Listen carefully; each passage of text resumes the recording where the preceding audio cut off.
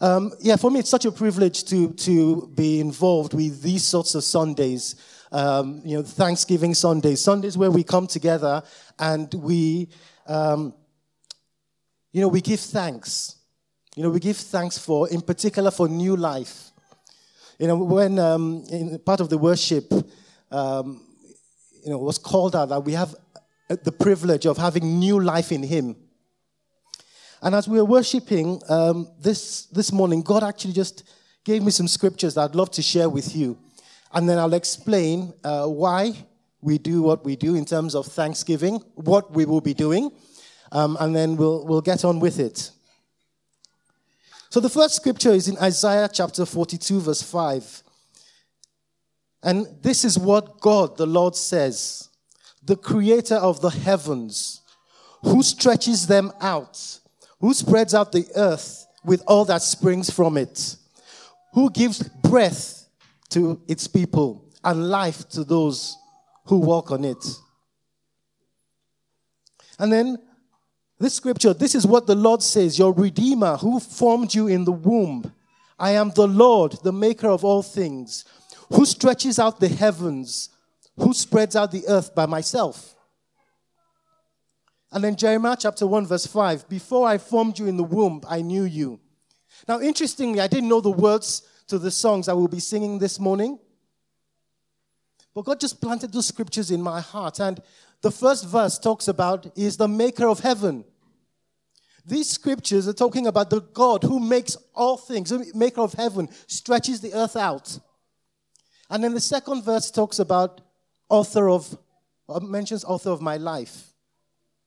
And these scriptures remind us that it is God who gives breath to people. God is the giver of life, is the creator of life, is the maker of life. And before we were even formed in our mother's womb, God knew us. God knew us. And so, first and foremost, this morning is an opportunity to thank God for the lives of our children, some children in particular today. Because we believe that God is the giver of life. God is the one who has breathed life into those children, as it were. And one thing about God is if you read about, stories in the Bible and miracles that God performs, it often, in fact, almost in all instances, it starts as a seed. A small seed. And then it grows. And the kingdom is described even as a mustard seed. But then it grows and gives shade. And so children, great men of God, even Jesus, good and bad men, significant men, started as babies, as children. And so it is good, one, to give thanks for our children, but it is also important for us as believers to pray for our children, to commit our children into God's hands, and to pray for parents as well. And so that's what we'll be doing this morning. We'll be giving thanks to God, but we will also be praying for the children and praying for ourselves and for the parents.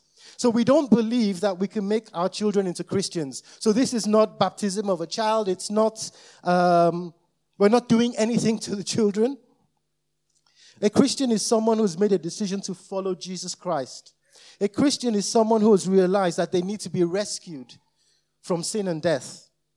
And a Christian is someone who has put their trust in Jesus to be the one who will save them. But in the meantime, what we can do is, because we can't make our children into Christians, it's a choice that we pray that one day they will make for themselves, and that they will publicly demonstrate that choice by baptism at some point. But what we can do in the meantime is we can accept our children as gifts from God. And we can commit ourselves as parents and as the wider community of the church that as far as we are able, that we will bring our children up in the love and in the care and in the teaching of Jesus. And so what we'll be doing is we'll be praying and committing our children to the care of God. We'll also pray for ourselves and again ask God to give us, and if you're a parent, I'm a parent, prayer for wisdom and definitely for strength.